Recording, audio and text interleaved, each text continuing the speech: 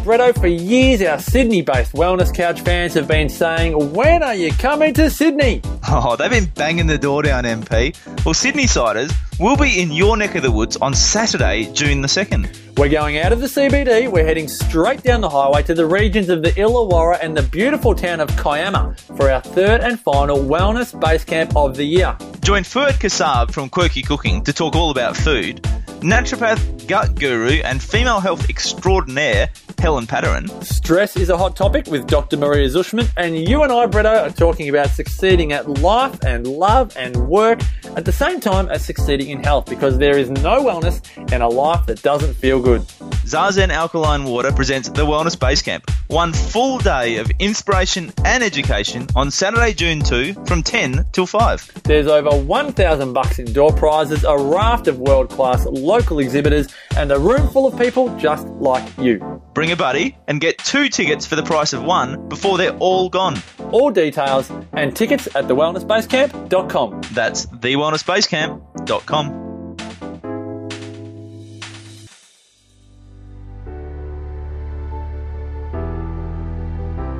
Welcome to The Real Food Real. I'm Steph Lowe, the natural nutritionist.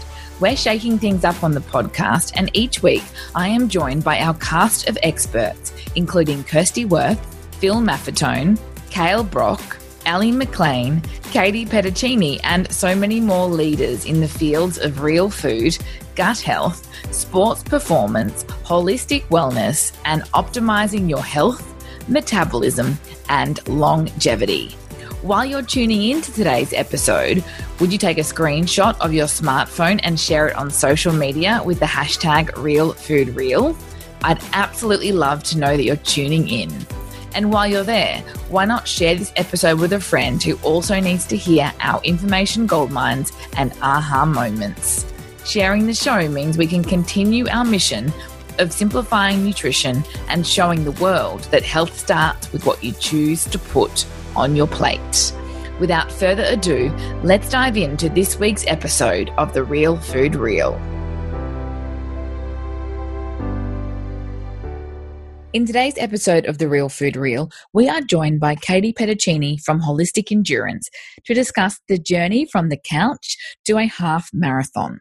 We explore the guiding principles, including a focus on duration over distance, the weekly volume and frequency as opposed to an individual session distance or duration, training zones, sports psychology, time management, and so much more. Hi, Katee, and welcome back to the show. Thank you, Steph. Good to be here. Really looking forward to talking about our couch to half marathon topic today. Just for context, I think we should probably break down what a half marathon is first, just for the benefit of some of our listeners that might not have dabbled or been, exploring running at this point in time.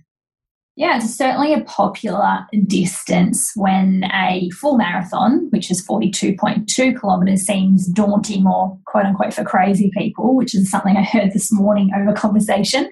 But a half marathon is 21.1 kilometres.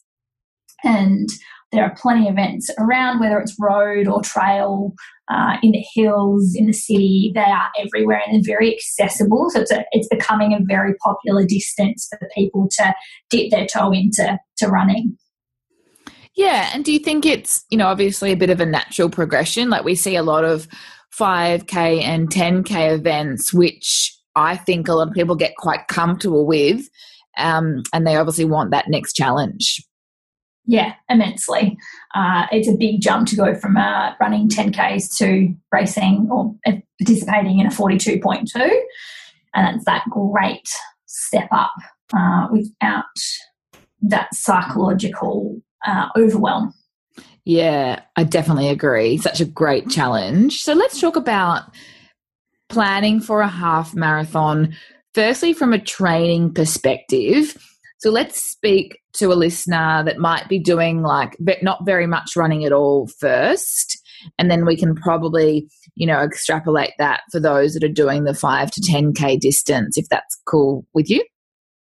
Yeah. Okay. So if we start for someone that wants to go straight to the big stuff, so that perhaps they haven't done a lot of 5 or 10K events, but they're just more genuinely interested in doing a 21.1 and don't have that history, it is absolutely possible to go straight to the 21.1. You just need to be more conscientious in the build, making sure it's doesn't overload you too quickly and has a balance with recovery or other activities like swimming and yoga to balance out all that load on the body. That will be quite a shock if you haven't done something like this before, and that's where injury management comes in. Unfortunately, once we get into these distances, the risk of injury and niggles becomes much greater, and you do get yourself at risk. So that's probably the first thing, to do it in a progressive manner that's quote-unquote safe. It's very easy to get excited in the first sort of 6 weeks of a program and go, I'm feeling amazing, I want to do more and more and more and more and more. But it is important to lay the early foundations correctly first, so that later in the program, when it really counts, you feel vital and strong and don't have heaps of inflammation, allowing you to do the peak weeks and the longer kilometres when it really counts. Yeah, for sure. I think that's a really important part, because it's, it's tempting to be excited, obviously, and to, I guess, ignore the basics and try and jump too far ahead. And what we often see is, that ending in disaster. So you can really start with those intentions in mind and have a really beautiful experience, rather than it being something that is stressful or making you really tired or sending you broke with physio or osteo appointments. I know, right? And we're saying this because it's common and we see it all the time, unfortunately. So yeah, coming from, call it couch to half marathon, the key would be, as I said, laying right foundations. And the first one I would recommend is making sure you complete a proper warm-up and what we call a mobility activation protocol. So you're getting the body primed for movement, minimising injury risk. This goes for anyone. And that should only take 5 to 10 minutes. It doesn't have to be really complicated or long. And releasing the areas that are tight or sore before you go hit the pavement. And then with the warm-up, making sure you don't go gun-ho to a really high heart rate straight away. So easing your body into it, particularly if it's first thing in the morning and you've just woken up, and ensuring that you're getting that activation of the key muscles that stabilise you through your running form. A really important thing to note is if you can't stand on one leg or balance on one leg in an arabesque position or do a single leg squat or a single leg deadlift, that's a really strong red flag that in running you're going to struggle down the path, because running is essentially 1,000 times over standing on one leg. That single stance where we need to be really strong. And so your mobility and activation protocol pre-running needs to work on those elements. Yeah, for sure. And just to break that down further, I think you've probably got some videos that you could direct us to. So could you please, for someone that might not know what types of exercises to start with? Yeah, definitely. I like to start with 2 key ones. One is a bretzel, and we'll link to a photo and a video because it's honestly too hard to explain. Yeah, sure. It involves releasing like your thoracic spine, lumbar spine, pecs, shoulders, quads, glutes. So to start with, it's a nice check-in to get into that position and take notice of what is tight. And then I get athletes to go, okay, well, I'm noticing that my hip flexors or the front of my thighs are the most tight in this bretzel position. Therefore, I'm going to focus my next mobility exercise on releasing my hip flexors. That way we don't just follow a mobility program or protocol blindly and we do what's right for us on any given day. Or someone might jump into a bretzel position and it's their thoracic spine and pec or chest that's feeling tight. So that would be their first point of call for their next mobility exercise. So that's why I like the pretzel, and in that position it's quite relaxing. So you start there, and the most important part of it is integrating breath.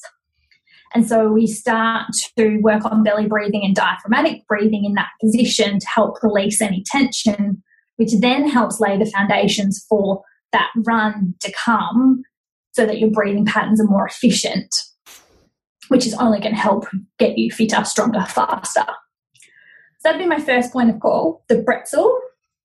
That's pretzel, the food, starting with a B. And then the second is rolling patterns. So imagine you're a 6-month-old baby learning to roll over, lying on your back, and we want to get over to your front. And again, I'll link you guys to some videos. It sounds simple, but it's really not. And I know, Steph, you can attest to this. It's quite a skill to learn to roll over with the right coordination of connecting upper body to core to lower body. And again, that lays the foundation for the running that's to come. Yeah, for sure. Such a beautiful summary, because you're right. I think it can be a little bit time consuming, or people convince themselves that it's not worth it, when 100% it is so, like, such a really important investment. But neither do we want you wasting your time spending too much time doing exercises that aren't really suitable to your current body and weaknesses. Yes, and with when choosing or doing a warm-up protocol or mobility, the key to know whether it's working for you or that was worth your while is ask yourself, did it create change? If it didn't create change, you probably need to move on and try something else, because if it's not creating change, then it's not, there's no value to it. And so we don't want to just jump into a complex stretch for the sake of it, I guess. Yeah, for sure. And so with that, would you measure like pre and post after that exercise? Yeah, so that pretzel exercise is a great one to check in with and see, oh, okay, yep, my hip flexors were sore prior, now they're all good, I'm right to go. That was an effective warm-up, for example. Cool. And then you mentioned how to start the run. Can you detail more around heart rate for someone that might not have listened to? Yeah, so we utilize, sorry, we're just breaking up there. But yes, I think you're getting at the Maffetone method, which is the formula developed from Phil Maffetone. And the heart rate formula is taken from 180 minus your age with a few other parameters based on injury or illness. So if we take 180 minus your age, that number is where we want to make sure you stay under for your warm-up. And during the warm-up, what I recommend is having a focus on form, being mindful, and working on the breath. A lot of runners, particularly when starting out and they might not have had experience, will be quite heavy chest breathers. So they don't get to the depths of their lungs by belly breathing or diaphragmatic breathing. And so if we can set that foundation in the first 10 minutes at a low heart rate, again, it sets you up to sustain running longer and more efficiently at a lower heart rate, minimizing injury risk, but also improving performance. Yeah, again, so important. So then what do you say to the people that feel like their heart rate is always really high as soon as they start running? They've probably gone into it in a stressed or rushed state. So that's the most common scenario I come across. And so if they haven't done that mobility work where it integrates breathing and allows someone to get into that restful state, that's probably the first point of call, like making sure someone's in a calm state before they go out and run. Sometimes caffeine can shoot someone's heart rate up for a warm-up or pre-run. And then another scenario might be that they're just haven't quite got the fitness yet and they haven't got that aerobic base. And so we need to work on building that through lots of different factors, and that might mean adopting a jog-walk protocol, which is so effective. Yeah, cool. And I know you've advised this before. I don't know how many clients you give it to, but what are your thoughts on meditation pre-run? Oh, amazing. And I think you could do, still meditation, and that would be effective. For those that's a bit of a stretch for or find difficult to sit still, for example, you can still do a mindfulness session while doing your mobility work. As you move through positions and the breath work required through some exercises pre-run, you can treat that like a mindfulness session, which would have a similar result, definitely. Yeah, awesome. Okay, so we've got a few cases where people have done a MAF test, which is where we look at the pace someone can achieve for that heart rate we spoke about earlier at 180 minus your age. And we've tested them 1 week, and let's say their pace was 8 minutes 30 per kilometre at 140 beats per minute. And sometimes it raises a red flag. I'm like, oh, that was interesting. I felt that athlete probably would have got a better result. So I investigate, what's happened prior to that quote-unquote test or run. Often the word test sends people's heart rate through the roof. And so even reframing the purpose so there doesn't feel like that psychological pressure can help bring the heart rate down. But there's been a few cases where I've got them to redo that test only 3 or 7 days later, and their pace will come down to, say, 7 or 7 minutes 30 per kilometre just from doing either yoga beforehand, 10-minute mindfulness, and some breathing work. So I've definitely seen it come together very quickly when people implement that strategy. Yeah, so much in the mind, obviously. Yeah. We get in our own way most of the time. For sure. So where to next? Well, we've done warm-up. We've talked about mobility. And then the key is, if you're coming from couch to half marathon, the main set of the workout would still be at low heart rate because we're training for endurance. And much to the myths, you absolutely can get faster by pulling back, going a little bit slower and working on that aerobic engine. So just because we're getting someone to run at a lower heart rate doesn't mean we're taking away their ability to build speed over a half marathon distance. And I think that's the first thing to really accept and wrap our heads around, to embrace that when training for endurance, the focus needs to be on time on legs or time on feet, not necessarily the distance that we cover in a session or a week. So it's more about how much time are we spending in our aerobic capacity zone, so zone 2, or at that MAF heart rate, because that's what's going to build our engine. Our heart and our physiology doesn't know the difference between, it doesn't adapt based on running 2K versus 4K. It adapts based on the time spent in a zone to adapt to the physiology. That makes sense. Yeah. So break it down then in terms of how you would, I guess, communicate that to a client in terms of what durations they need to be covering when their mind's probably fixated on that 21.1. Yeah. So usually a program would go for, or a key build for a half marathon from where to go. Let's say it would usually be around 12 weeks, which means at week 10 and 11, we're looking to achieve our peak weeks, and a peak week is where you have your greatest volume. And that peak week should look different for everyone. It's very individual based on your lifestyle, your previous sporting history, any predisposition to illness or injury.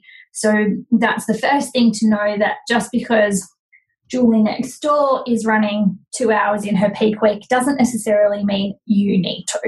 And that's probably the most important point, is to keep it individual. And I personally don't work off a set number for how long someone needs to run for a half marathon. It's absolutely based on where someone is at and their ability.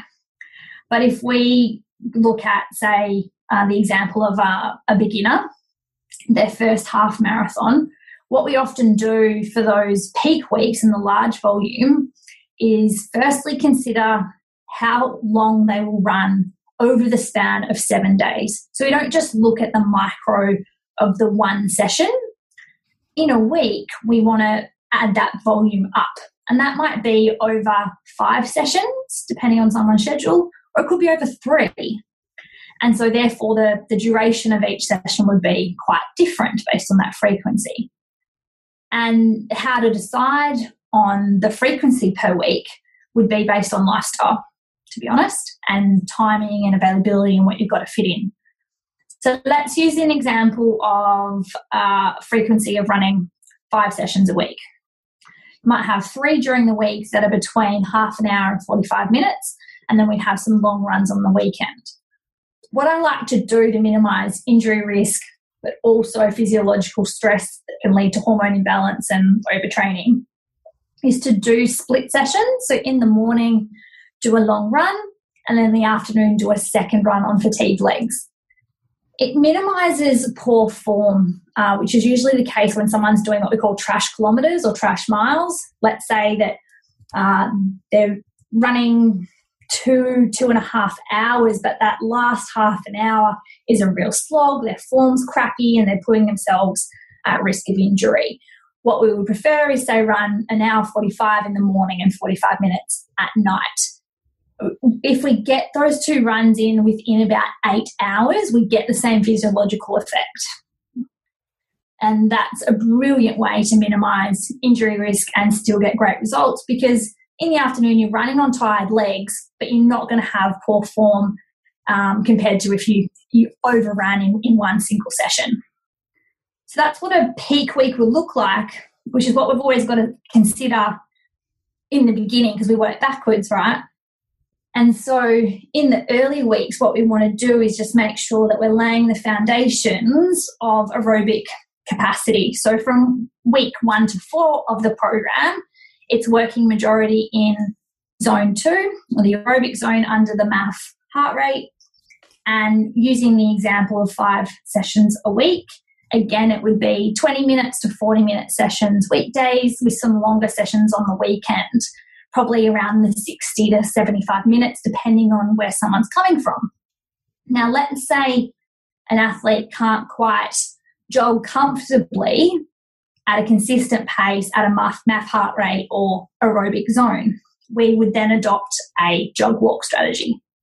And what that looks like could be very varied, but a couple of options would be doing 9-minute jog and 1-minute walk, and just repeat that over the duration.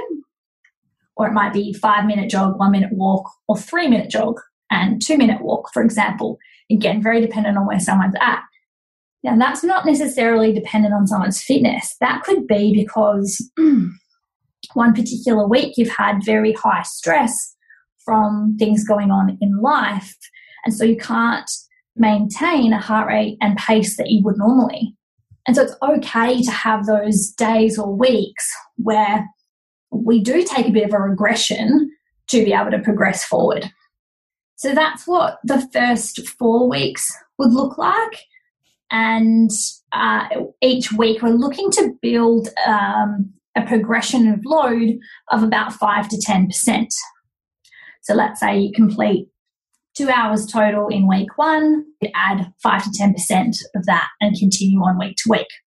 But every 4 or so weeks, we'd also look at reducing that load to ensure we get adaptation. And adaptation is where we take rest and recovery to allow performance benefits to take hold. Fitness basically can't happen without adaptation. So we build up the fatigue, we build up the load, and then we have some recovery and bring that training stress balance back to neutral before we build up again. Prevents burnout, prevents injury, and gives you a bit of a rest. So with that, deciding how much to progress, again, it's based on history. If you're susceptible to illness or injury, you'd progress by 5%. If you don't have any history of that and you're ticking along really nicely, then you could load closer to 10% each week. Makes sense. Yeah, beautiful. And then we go from, say, week 5 through to your peak week at week 10. Again, we're progressing each week with duration. And if someone is running comfortably at their aerobic heart rate quite consistently and getting good results at that MAP heart rate, we can look to put some short, sharp intensity efforts in there to boost up someone's anaerobic and aerobic capacity. But for others, it might be they've started at a jog walk strategy in weeks 1 to 4 with 3-minute jog, 2-minute walk. But as the weeks go on and they improve, then they progress to a 5-minute jog and 1-minute walk, for example. And the idea is that we just need consistency week to week so that those peak weeks can occur without any problems, really. Does that give you enough clarity around what a whole 12 weeks would look like, or anything else I should cover in more detail? No, I think that's a really great place to start. I mean, obviously it's really individual, but I think it's important to have those parameters to work with and to, I think, be really honest with where your current fitness is, because there's, some amazing concepts within that are probably not as conventional as a standard training program that you might get online. So, the mentality then is, challenging for people to think about, adding 2 sessions and how that might help with the distance.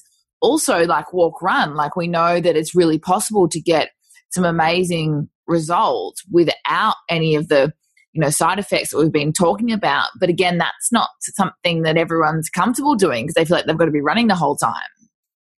Yeah, amazing points you've brought up there, and mostly centered around mindset. And I certainly forget that the way I coach and program is a little bit left of conventional.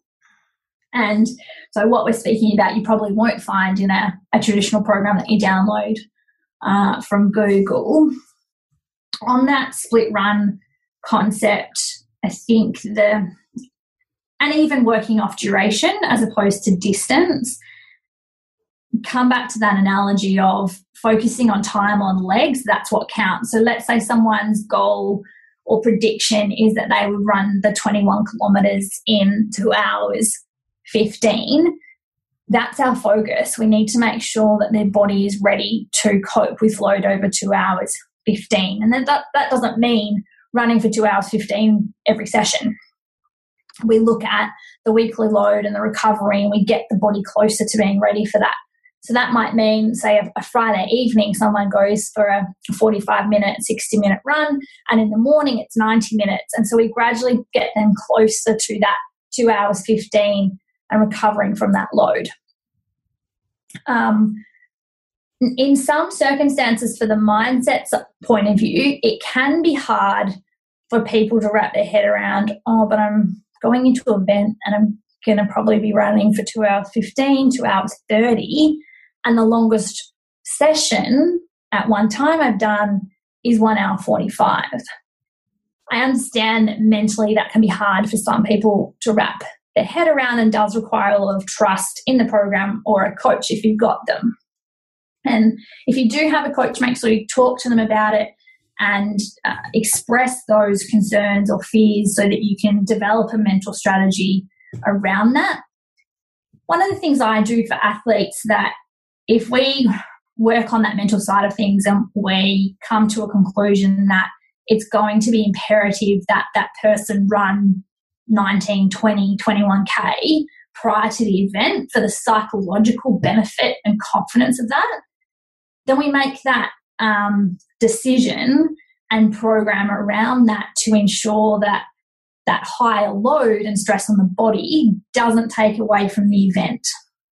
So, for example, I wouldn't program what I call it a challenge run, because or a race simulation. I wouldn't program that 1 week out or even 2 weeks out. It would be closer to 3 or 4 weeks out. ensuring that there's enough recovery and can bounce back from it. But honestly, from a physiological perspective, it's not necessary. You don't have to run the distance prior to the event to be able to do it on the day. But if it's going to make a significant psychological difference and reduce anxiety, then maybe weigh that up and go, that's what I need to program around. But it does need to be like quite a mindful decision. Yeah, I agree. And again, acknowledging, what you've been talking about the individual and how they're feeling and if they're predisposed to injury, because obviously that shapes a lot of the decision. And I agree, definitely doing that run early if where possible, because, you shouldn't be doing your biggest run very close to race day, because we obviously then you run the risk of not being recovered, right? And recovery is everything. Yeah, you train to race. You don't race to train. So I don't see a huge value in training the race distance unless it's going to have a significant psychological impact. But I would first try some sports psychology techniques and working with someone, whether it's developing a bit of a visualization technique,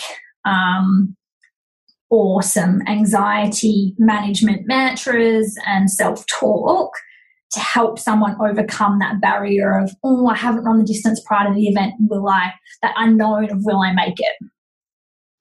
Which I totally understand. So it's just finding that right balance or strategy for each person. Yeah, for sure. Thank you so much for listening, team. Make sure you dive into the show notes over at thenaturalnutritionist.com.au/podcast. Now, before you go, can I ask you a favor? I'd be so grateful if you would leave me a 5-star review on iTunes. I personally read every review and comment and love hearing your aha moments and takeaways from each episode. Together, we can continue to spread the real food love. See you next time on The Real Food Reel.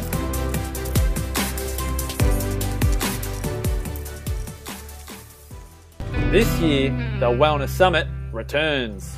For those of you on your own health journey, you know that a lot of times it's 2 steps forward, 1 step back, and you think you're doing well and then something else pops up. It's like you're always learning. It's not something that just happens overnight and suddenly you're well. If I actually had been so wrong about this really important thing in my life, what else was I wrong about? And it got me down this place of questioning all the concepts that I had.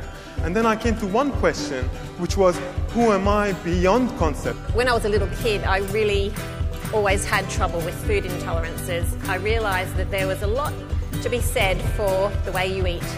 You come to the same place that I came to, and it's a place of complete freedom. Joe Witten and Fuad Kassab feature at the 2018 Wellness Summit. Bigger and better than ever. Tickets on sale Friday, May 4 at thewellnesssummit.com. This has been a production of TheWellnessCouch.com. Check us out on Facebook and join in the conversation on Facebook.com/TheWellnessCouch. Subscribe to each show on iTunes and check us out on Twitter. The Wellness Couch, streaming wellness into your lives. Whilst the Wellness Couch presenter endeavor to provide accurate and helpful information to their listeners, these podcasts cannot take into account individual circumstances and are not intended to be a substitute for health and medical advice from a qualified health professional. You should always seek the advice of a qualified health professional before acting on any of the information provided by any of the Wellness Couch podcasts.